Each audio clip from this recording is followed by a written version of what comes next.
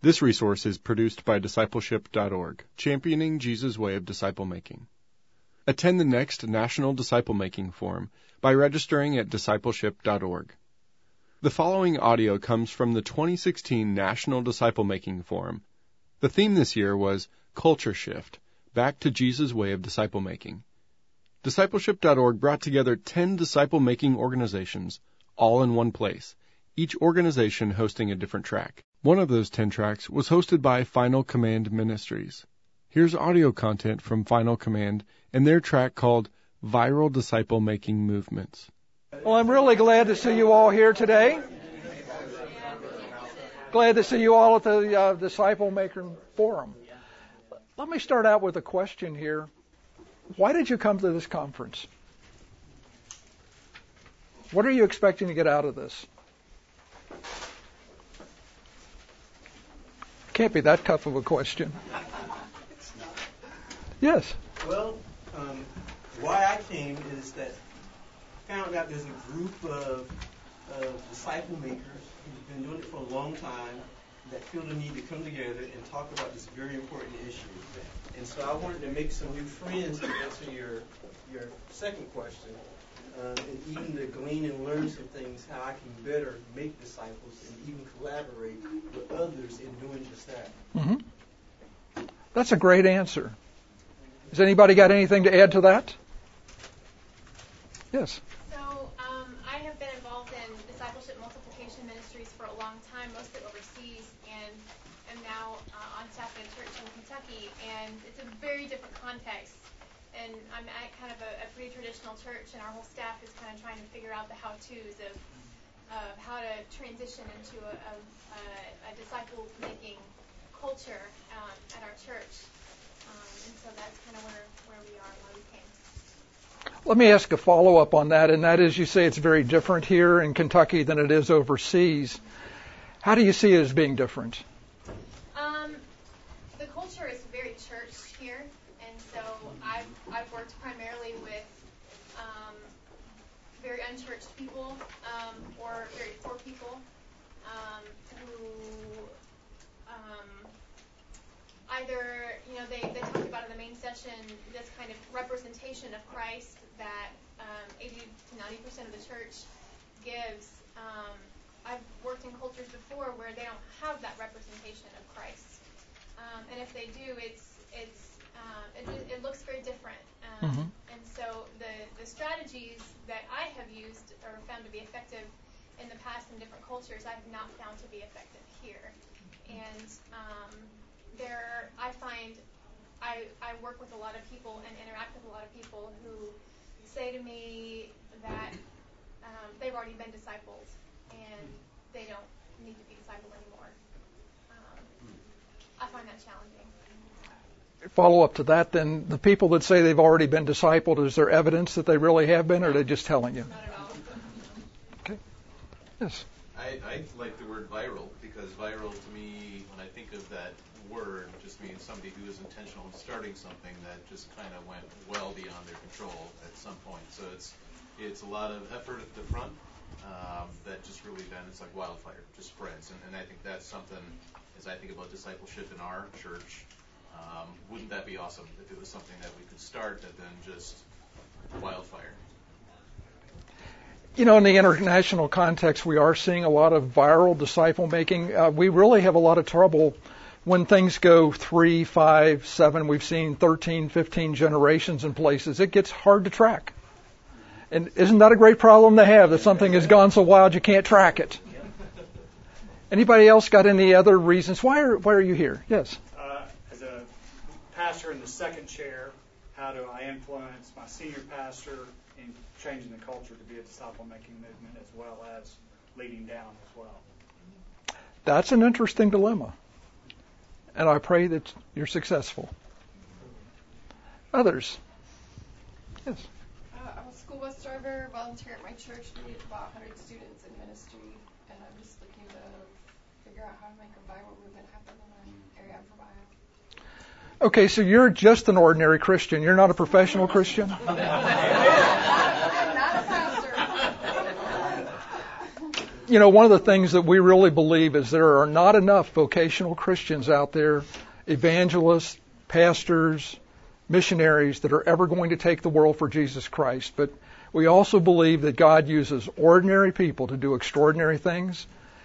And you will have successes that pastors can't. I talked to a man this morning. He said, I used to be a pastor, and now I'm a stay-at-home dad.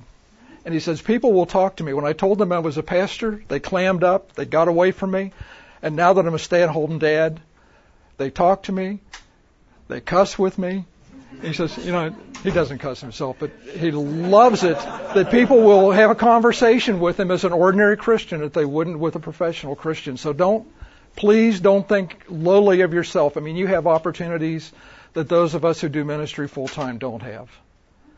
That's fantastic. I also go to India, and so the Hindu version of all that, I'm just interested in that. Okay. We can talk about that. Yes. I feel like I know how to make disciples. What I would really like to know is the secret to making disciple-making movements. Mm-hmm. That's what I'd really like to hear.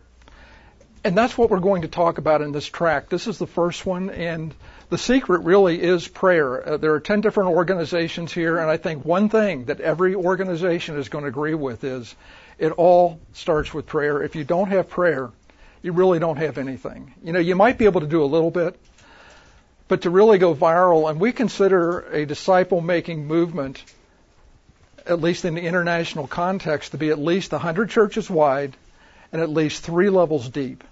That is a group that starts a group that starts a group. Almost anybody can start a group, but only God can start a movement. And what we really need to do is set up an environment where He can really do His work.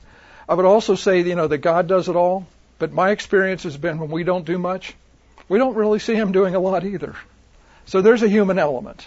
I'm just curious, with your definition, is the leadership of each group, are they lay leaders?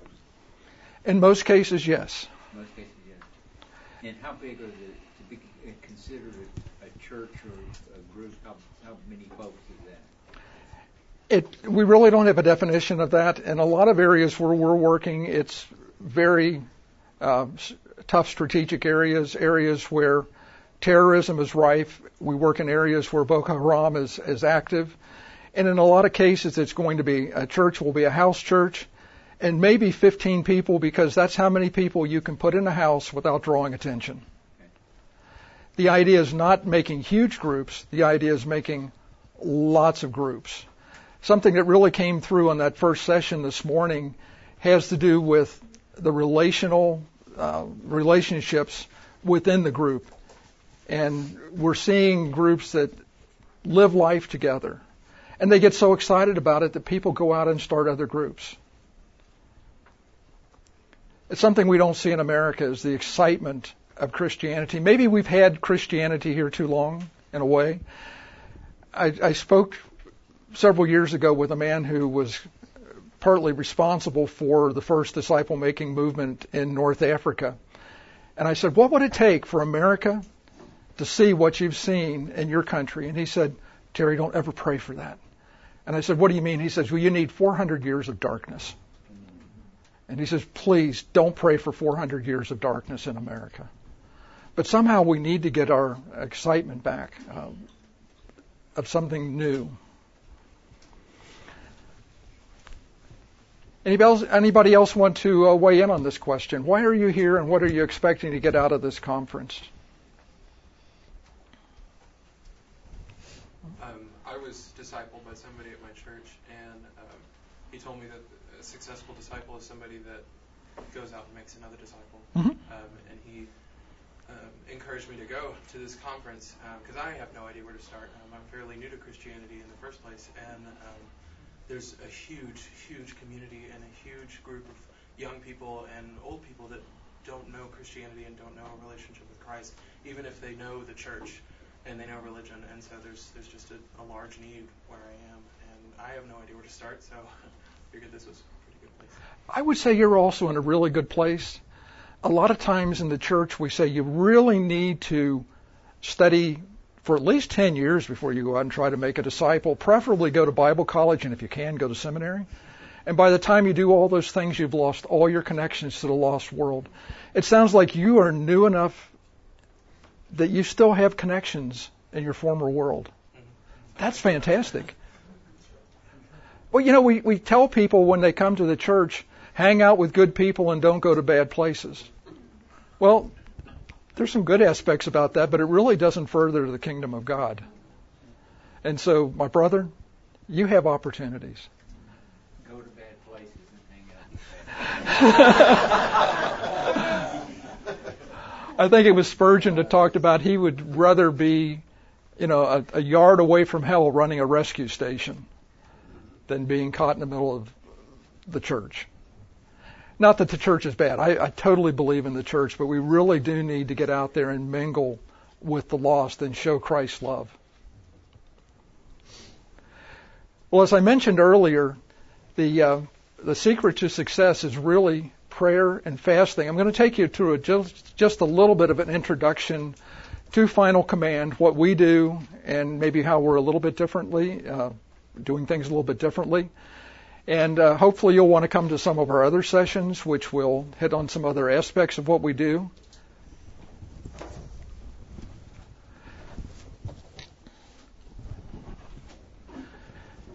What we work with is disciple-making movements. As I mentioned earlier, we see that as at least 100 churches, at least 3 generations deep, and over a period of 3 to 5 years. You can have 100 churches wide and 3 generations deep and 1,000 years, and that's not really a movement. So it needs to be in a timely manner. Anybody can start a group. It's very simple, but only God can start the movement. And so those are the things we want to concentrate on. And I'll mention that my colleague Gary Jennings, who is in the back, actually created most of these slides and gave me permission to use them, so I won't take credit for it. So DMMs focus on making obedient disciples, not converts. So often in the American church, we judge people for being a good Christian because they know a lot of stuff. And Jesus had something to say about that at the end of the Sermon on the Mount. He says, and a person who knows all these things and doesn't practice them is like a person who built his house on the sand. And a few years ago, I realized for the first time that the man who built his house on the sand knew just as much as the man who built his house on the rock. He just didn't put it into practice. And so we really need to get out of that mode and make obedient disciples. It was mentioned in the last session that if you make disciples, you'll get churches. If you build churches, you may not get disciples. And there is a lot of truth to that. The Great Commission said, go make disciples. It didn't say make converts. It didn't say build churches. It said make disciples. DMMs occur naturally and spontaneously when the right principles are applied. And those are things we can help you with. DMMs are a rapid multiplication of small groups and churches. We believe to the point of if we have a small group going and somebody said, well, is it okay if I bring my cousin from the next village or from the next town in America to join the group? We would preferably say no. We would rather have you start another group in that area. And that way we're multiplying groups. We're keeping the small group. Now, if they want to grow large, that's fine. We're not going to tell a group what to do. Some do grow into large churches. Others will band together and cooperatively make a church. Others may join a larger church that's already going on. That's really up to them. We're not going to tell them how to do it.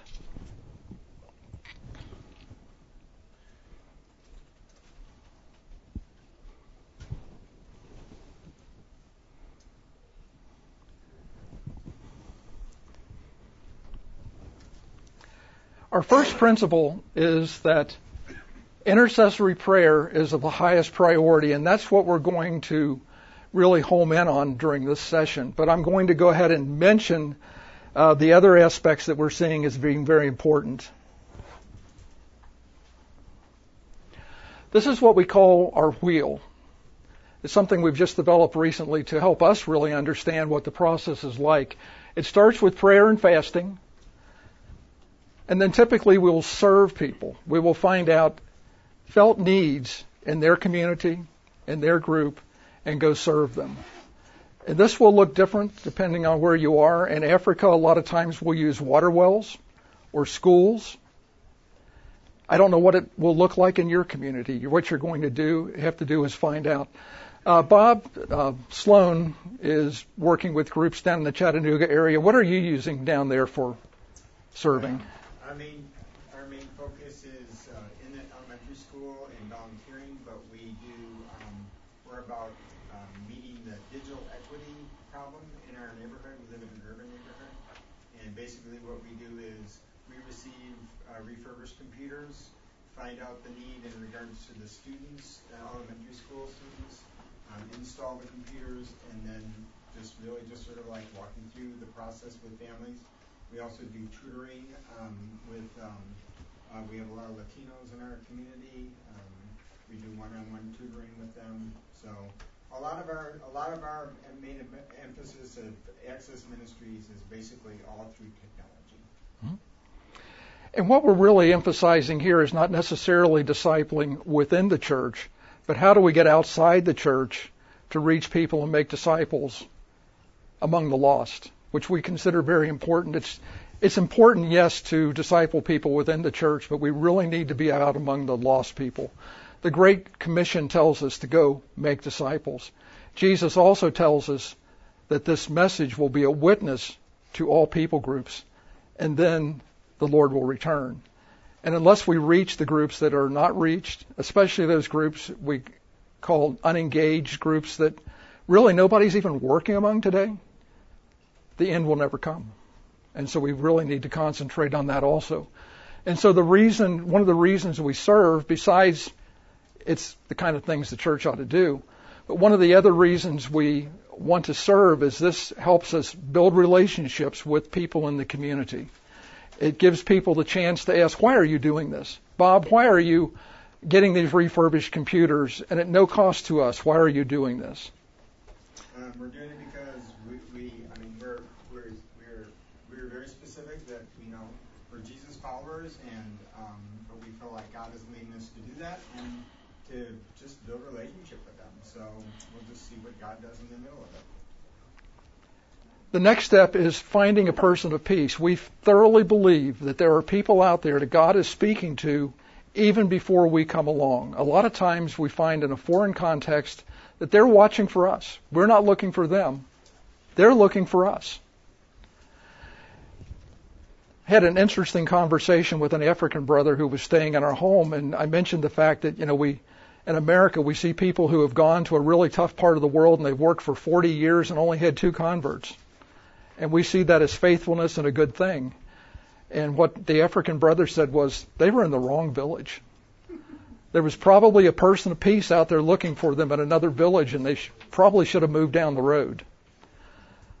This is something it's really tough to do. Our ministry has had to leave one country recently because of political pressures, and it really hurts to send those people someplace else. But if the persons of peace aren't there, you just really need to be someplace else instead of beating our heads against the wall. Now, it may be that we'll go back there in the future. We know that Paul was told not to go to Asia. And then later on, Paul talks about that was where his greatest success was. People talked about that everybody in this whole province of Asia knew about Jesus Christ. So there's an aspect of timing on this also. A person of peace will be someone who shows us hospitality and someone who is well connected to the community and can introduce us to others within the community. At that point, we will start a Discovery Bible study, and there will be a session on Discovery Bible studies. These are normally lay-led. There's no teaching there's teaching, but it's not through preaching. It's not through an expert. It's through a group of people getting together, reading the scriptures, and answering some key questions, including the question of what are you going to do about this in your life? How are you going to change your life based on what you've studied here? The last thing we do is we embrace multiplication. One of our 8 questions is, who else do you know who needs to hear this story? And that allows us to go out and start other groups. The amazing thing about this is a lot of times we're discipling people to Christ, and we'll have a group of non-believers studying the Scriptures together and discovering Christ together. And a lot of times these people will go out and start new groups even before they've become believers. And we know Jesus sent people out before they were believers. I mean, if you look at the 12 disciples, when did they become believers? Was it before or after the crucifixion? But it wasn't early in the ministries. It was very late in his ministry where he had discipled them for these years, and they finally became believers. It takes a lot of trust in the Holy Spirit to believe that non-believers can lead other non-believers to the Lord, but we're seeing it happen over and over and over again. That's an overview of what we do. So today we really want to concentrate on the aspect of prayer. How important is prayer to this whole process? And what I want to show you is a video we had done in Africa to show you how the African church prays. It's a little different than what you probably see in your local church here. Prayer is a central component. And we practice listening prayer. We listen. I'm going to take it back to the beginning we speak again. Very little. We listen a lot to what God is saying. Try and be obedient to those nudgings that He gives us. We don't see prayer as a program. We see prayer as a lifestyle. We begin by prayer. They see us prayer. We welcome you to this video series on what God is doing across the continent of Africa through disciple-making movement. In these videos, you will see how churches and denominations in sub-Saharan Africa have moved beyond church planting to see movements happen. And these movements are sweeping hundreds of thousands of people into the kingdom as obedient followers. The call of God on the African church in the 21st century. Following the flow of spiritual power, we are discovering that God has infused an engaged people group with remarkable disciple makers. We can see mighty movements spreading across the entire continent, bearing the fingerprint of God. It encourages us that the continent will be filled with the knowledge of the glory of the Lord as the waters cover the sea. As we begin this series, we want to be clear about one thing. Disciple-making movement, or DMM, is not a program, not a strategy, or a curriculum. It is simply a movement of God. Without Him, there is nothing. That is why this series and all discussion about disciple-making movement begin with prayer and fasting. Our sovereign God is passionately pursuing the lost to bring them to Himself. Prayer and fasting allows us to align ourselves with Him. There will be no result if we are walking in our own strength and according to our own wisdom. God says, "Ask me, and I will make the nation your inheritance, the ends of the earth your possession. Also, I will give you every place where you set your foot, as I promised Moses." We invite you to join the movement of God among nations in Africa, and we welcome you on this journey of discovery. We trust that you will never be the same. Our prayer is that you will make disciple makers who will make disciple makers, and this will lead to movement among the nations in Africa.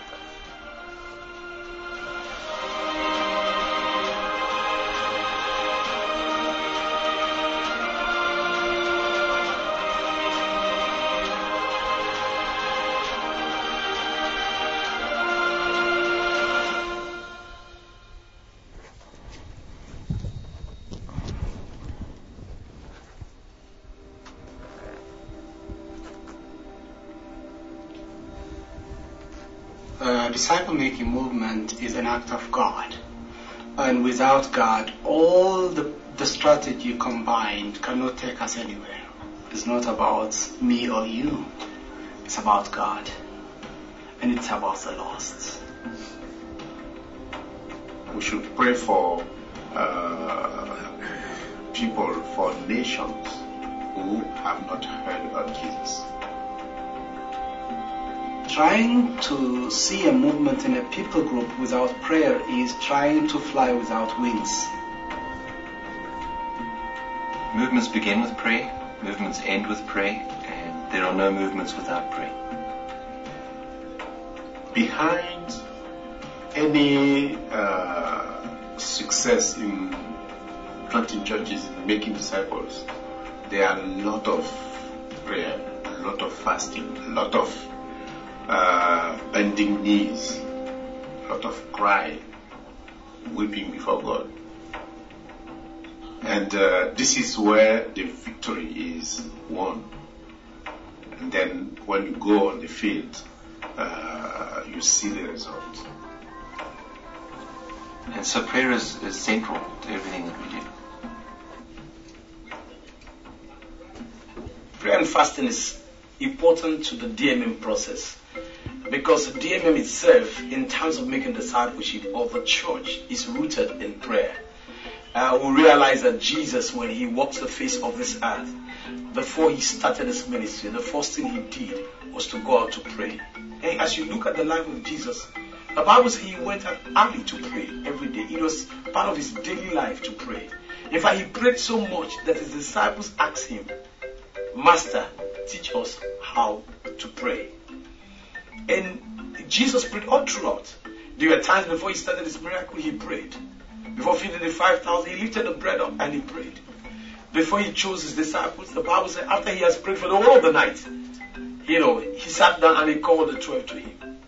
Jesus prayed every now and then. Jesus also prayed fervently. Even on the cross, his first word was prayer. His last word was prayer.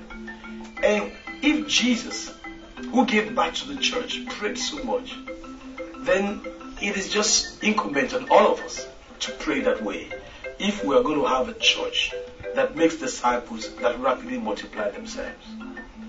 You know, in New Testament, we learn that from Jesus. But actually, prayer and fasting started in the Old Testament. So anybody that God had called into the ministry, most of them started with the praying. So when we start with fasting and praying, one reason is to align ourselves with God's will and God's plan. And I think that's the reason why Jesus went into the wilderness, to hear from the Father. And so when we disciple makers choose to fast and pray, it's listen from God. He's the one who had sent us to do it. He's the one who knows where for us to go. He's the one who knows who to engage with. And so as we pray, there's so many things that happen. Fasting is so important because it helps us to concentrate on God's will. Secondly, it's so important for us to know that fasting and prayer is a way to fight the spiritual warfare. Making disciples takes us to the front line of missions to the people. And so we are engaging constantly in this spiritual warfare, and it's so important for us to prepare ourselves spiritually. And the other thing about fasting and prayer is for us to get directions from God.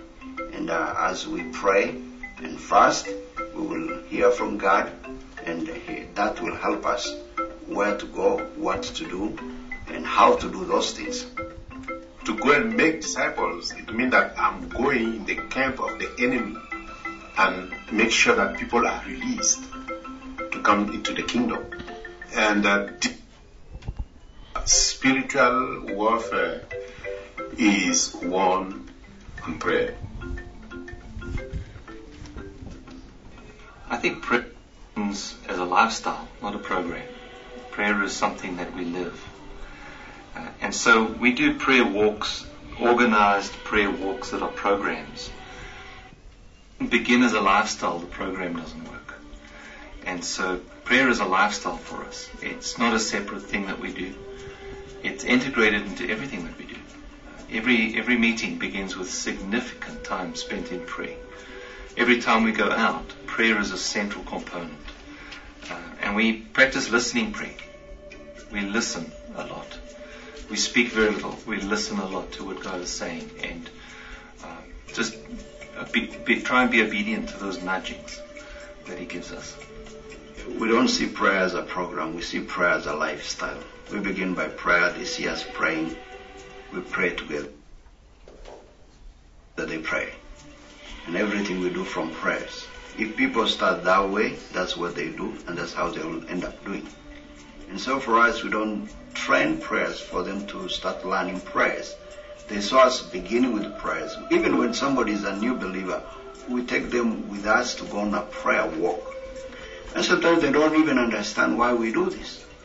Finally, they learn it's something that they have to do. I had a new MBB, going for prayers with me, and he asked me, what are we doing? Why are you talking to me? He asked me, I'm talking to God. Why are we walking and talking? So they learn doing rather than sitting in a class and learning. And our philosophy when it comes to prayer is you learn prayers by praying. You don't learn prayers in a class. And when we come together, part of our accountability questions in Discovery Bible Studies is, how did God answer your prayers? What did you pray for? How did God answer? Because we want to see whether they're praying, whether they're receiving answers to their prayers. And if somebody has not prayed, we also ask them why they're not praying. Because we really want to depend on God. And that's all about prayers.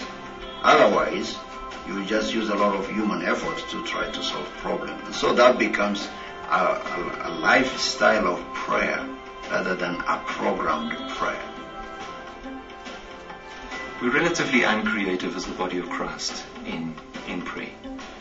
And so we think prayer is either sitting in a circle and going around taking turns to pray, or it's one person praying while everybody else listens.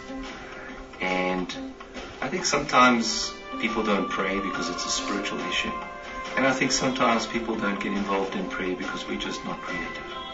And we don't find ways to engage people in prayer. And so we try to do that. We try to get the whole person, the whole body, left and right brain involved in the prayer exercises. Whether it's reflective prayer, sending them out into nature and saying go and reflect and then come back and share. Whether it's intercessory prayer, finding out what God is doing in different places, becoming informed and then praying into those areas. Whether it's warfare prayer, there's significant resistance to something that we're trying to do, and we've identified that as spiritual resistance, and we pray into it. All those different types of prayer, we engage very creatively. And we try and find physical ways to engage in that. Objects, we build things with rocks, we use art, dance, drama, we interact a lot. We listen to each other, we listen to God, we read scripture, we share scripture, we sing. All of that creativity and the variety of that keeps people engaged in prayer.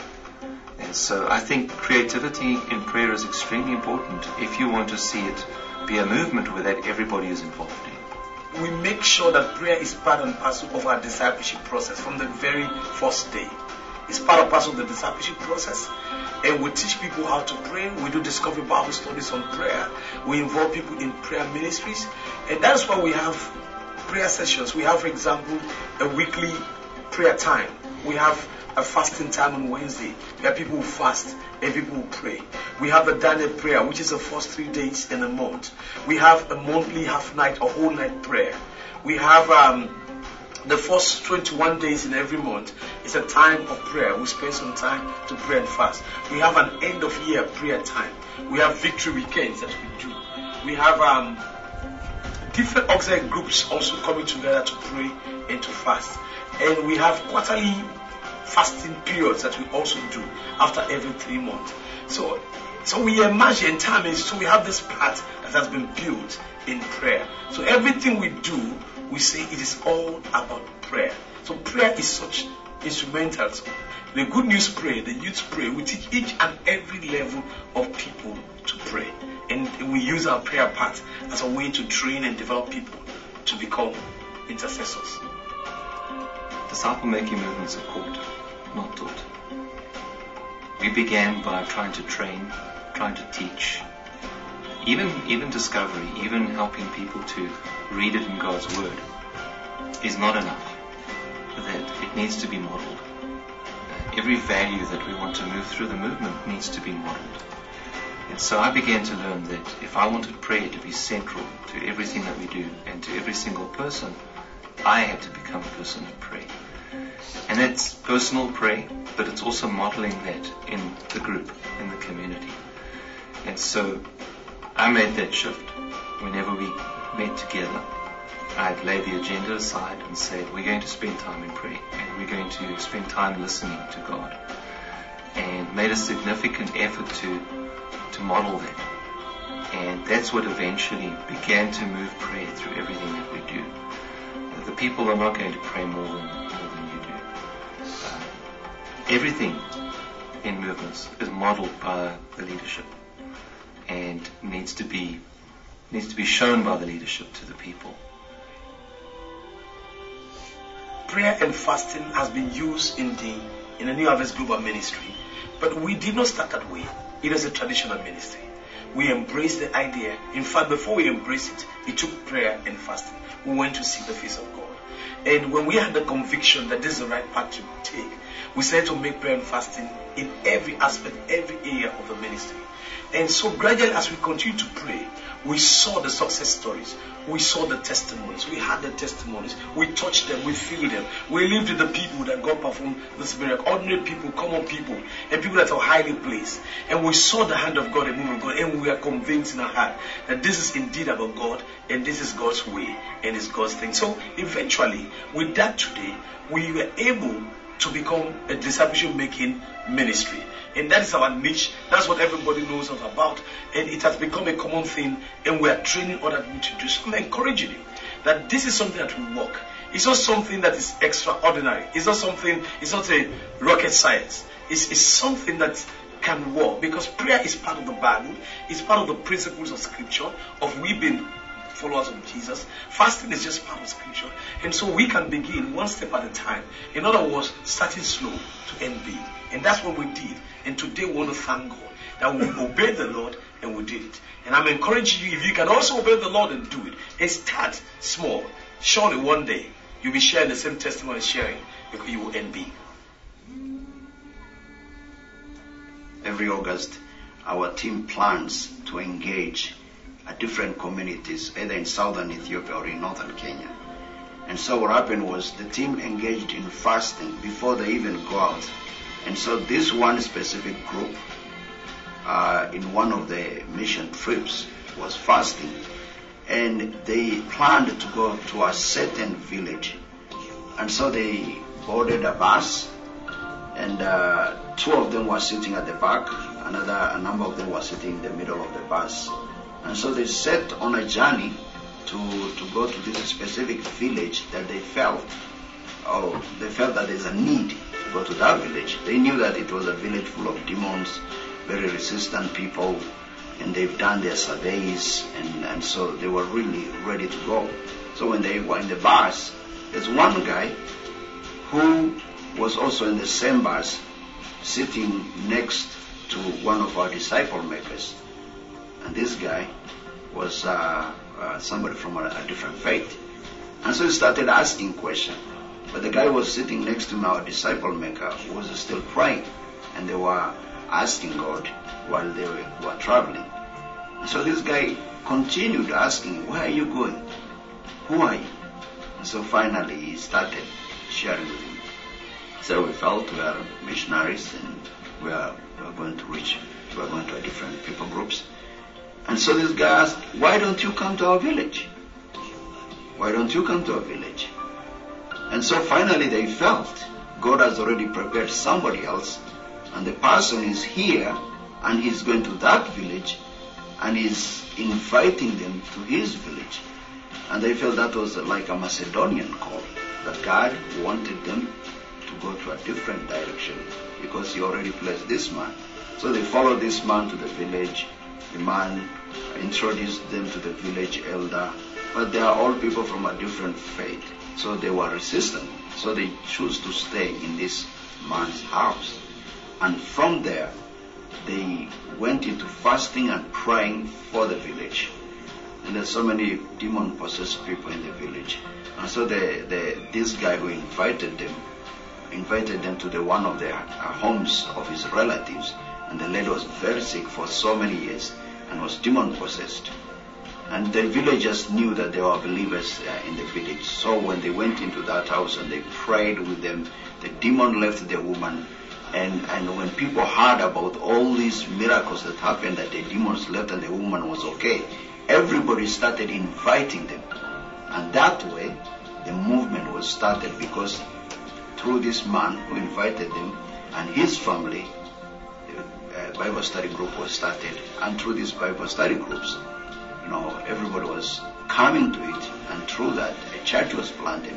And today, there's so many other groups that was started out of that one event like that, through this one man that God used to lead the disciple makers to the village. After praying and fasting, God bring us one person. The name is Jean Paul. And this Jean Paul is an influence man in the community, because he's a drunkard. He has used the alcohol, marijuana, and so. So when we meet with Jean Paul, we have a time to share with Jean Paul and good news of Jesus Christ through Discovery Bible study. And that time, after 2 or 3 months, John Paul came to Jesus Christ. Through Jean Paul, we begin to move around to new places, because Jean Paul is one who knows many people in the community.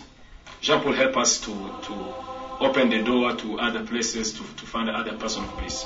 So I want to say, through prayer and fasting, everything is possible. One day as a community where the people in those communities have been Muslims all throughout their life. In fact, they were under oath that they will not accept any church, no Christian witness. For more than 50 years, there have been no church in that community. So we started to pray about it. The first time we made an attempt, they rebuffed us very seriously. And so I told the intercessors, we need to penetrate into this community.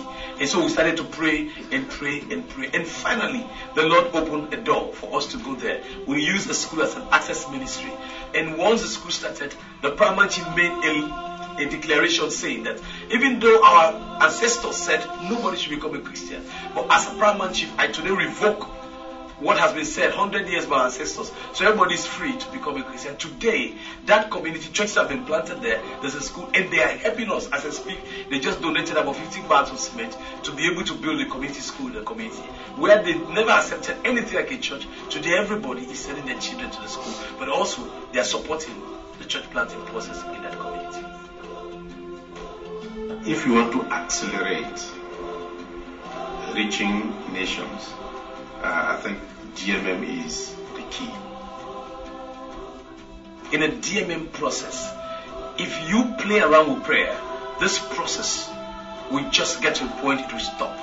But if you use prayer, it's just like you have fuel and oil in an engine. It will keep on going. It will just keep on going. So prayer is so tremendous. It's so important to this whole process. And I will say, pray, pray, pray, pray, pray. The kingdom of God coming and manifesting, revealing itself on earth is central to our prayer. And we begin to imagine, we begin to pray, what would it look like for the kingdom to come? And Lord, let your kingdom come. And so I think prayer is central. Prayer is no option. It's a must. Otherwise, church planning movement or disciple making movement will not be a reality. It will just be a wish. This was made by Africans, basically, with American assistance for Africans to really get the African church charged up about reaching Africa. But are you seeing principles that would work here? How is prayer in the African church different than prayer in your church? I think comfort's one of our biggest problems with prayer. We're not hungry. We're not desperate. We think, because we're okay in a lot of ways, like she said a while ago, it's hard to reach here where it's easier when we go somewhere else. Because there's usually a need you can meet. Mm-hmm. Most of the time here, there's not really a need. There's want, but not need. We're even seeing this within the state of Tennessee. For example, I live in Williamson County, which is a very wealthy county. Mm-hmm. There's not the need. Bob is down in Chattanooga in a very poor area, down on the Tennessee-Georgia border, and there's a lot more need there. And I'm taking it that makes things a little bit more open. Bob stepped out. Okay. Let Christy, his wife, answer. And there is a lot of prayer and fasting. One of our other partners down there, a lady by the name of Tia, holds prayer in her home. And June and I, my wife, we've been down there a couple of times. And it's amazing. They live out in the middle of nowhere. Until recently, their driveway was so bad, my car wouldn't go up it. And what's really scary is at the bottom, there's Tia's car sitting on its roof. But yet more people come to her prayer meeting than come to my prayer meeting. And, these are serious people. And they pray about it, and God does things. And we're seeing some transformation taking place in those communities down there. The Sierra Leone, you saw the house of prayer there. That's an amazing place. I've been there. And one of the things they explain to us is they start early in the morning. They have a group of people come in and they pray for about an hour and a half. And then they go home and another group comes in and prays for about an hour and a half. And they do this all day long. What they were looking for in that country is they wanted to see a church in every village and a church in every section of every city. And I'm not sure where, John, are they there yet or just getting close? Still getting close. And God has provided just some miraculous things that were there, like it's a Muslim majority country, and they were having trouble getting into some of the tough areas. Well, God provided in a very strange way, and that is Ebola. Muslims are more susceptible to Ebola than Christians, and it has to do with the way they bury people. That when a person dies, people come and wash the body ritually, and that's probably a pretty good way of catching Ebola. Our ministry, along with this church here, was able to send containers full of food and medical supply to Sierra Leone with the intention that this would be used for Ebola victims because, they're under quarantine, they can't go out and buy food, and people really want to stay away from them. But yet Christian brothers came into a Muslim community and brought food. And that gave them access to villages they never had access before. And this is a result of prayer. It's even gotten to the point, you saw Shadanke there, due to his witness and some dealings with the military, it actually resulted in seeing a Christian president in a Muslim majority country. And it's amazing. The kingdom of God is not about taking nations and territories, but it kind of feels good when it happens. And we're seeing that happen. This movement started in Sierra Leone and has resulted in well over 1 million new disciples, about half of them Muslim background, and tens of thousands of new churches. Now the question would be, okay, it works in Sierra Leone, it works in Africa, will it work in America? About a decade ago, the question was, we're saying this work in India. Do you think this will work in Africa? Because it hadn't been tried there. And it's working great. We have another brother who works in the country of Honduras. And the question was, it works in Africa. Will it work in Honduras? They now have 5,000 groups going on. In the spring, it was 3,200. It's going that fast. Now, this is a 5-year overnight success. You start out slowly with one group, and it grows and it grows. It's really like a snowball rolling downhill. Will it work in America? What do you think? Will it look as the same as in Africa? Probably not. Yes. And I would have to agree with you. We talk about communication with God, but, there's a saying that communication is not complete until you listen.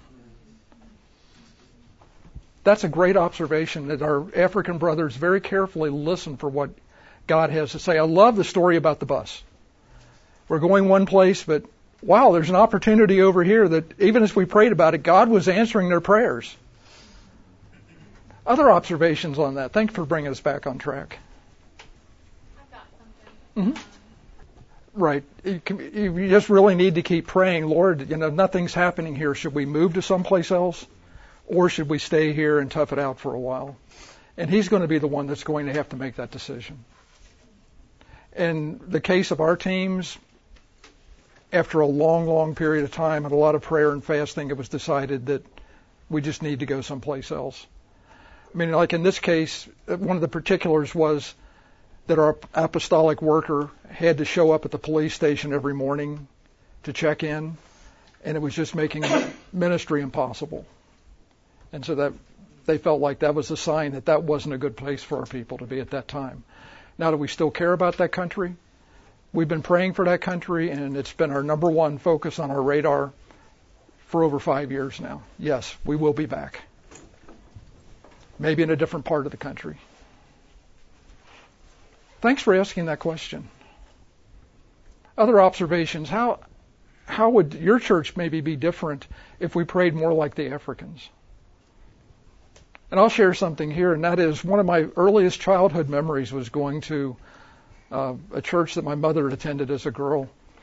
And when the church there prayed, they had pews, but everybody, even the women wearing dresses, would get on their knees between the pews, and they would all pray out loud at the same time. And that's more like the African church. They pray all at the same time. They believe that if you're going to plunder a strong man's house, you need somebody stronger than the strong man to go with you. And they shout out to God. They're not like us who believe that God has very good ears and you don't have to pray very loud. They believe you want to get God's attention, and they pray loud and strong and hard, and God answers. Well, first of all, to let you know, overseas we work with what are known as unengaged people groups. Those are groups where there are no Christian workers even, and there are few, if any, believers. So, there's basically no church to focus on. Personally, what I've seen is we developed a course called Engage, which has been taught at this church a couple of times, and which was the basis of the Engage Africa segment you saw. And when we held the class here the first time, we were really seeing it as a way to mobilize people to go to the lost around us.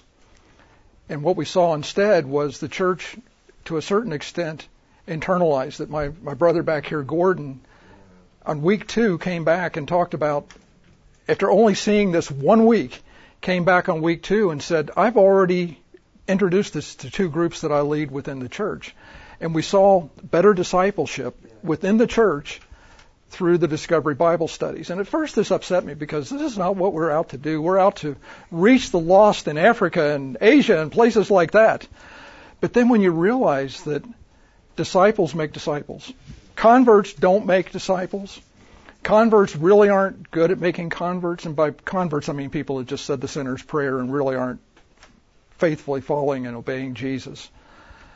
At that point, I felt a lot better about it. The more well-discipled believers we have out there, whether in the church or in the house church or whatever, the more people we'll have to reach the lost. So we need to do both. Okay. And so we can change the model in America? I think it's going to have to be contextualized to fit the local culture. And that may vary from even city to city in America. We're going to have to figure out how does it work in our context.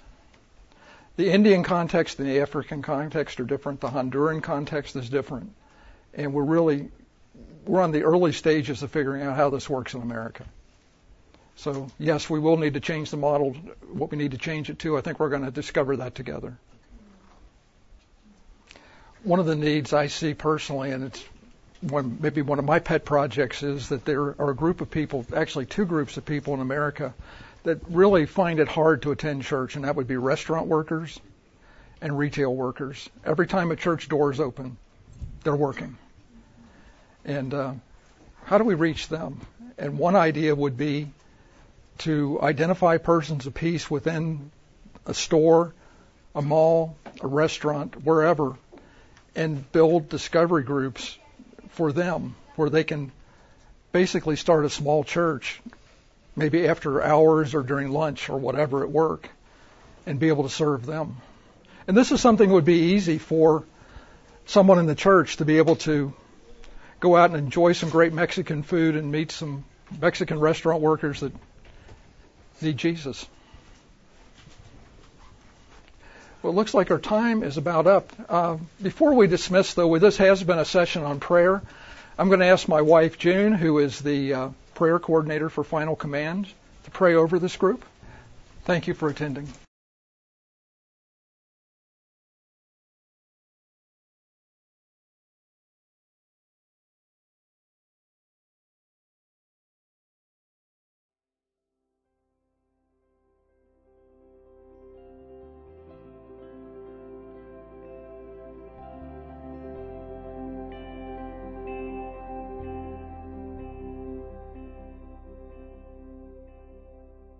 You've been listening to the Disciple Makers podcast. This audio was adapted from the original presentation. Not all live interactions are included. Learn how you can grow as a disciple maker by visiting discipleship.org, where you can also register for the next National Disciple Making Forum.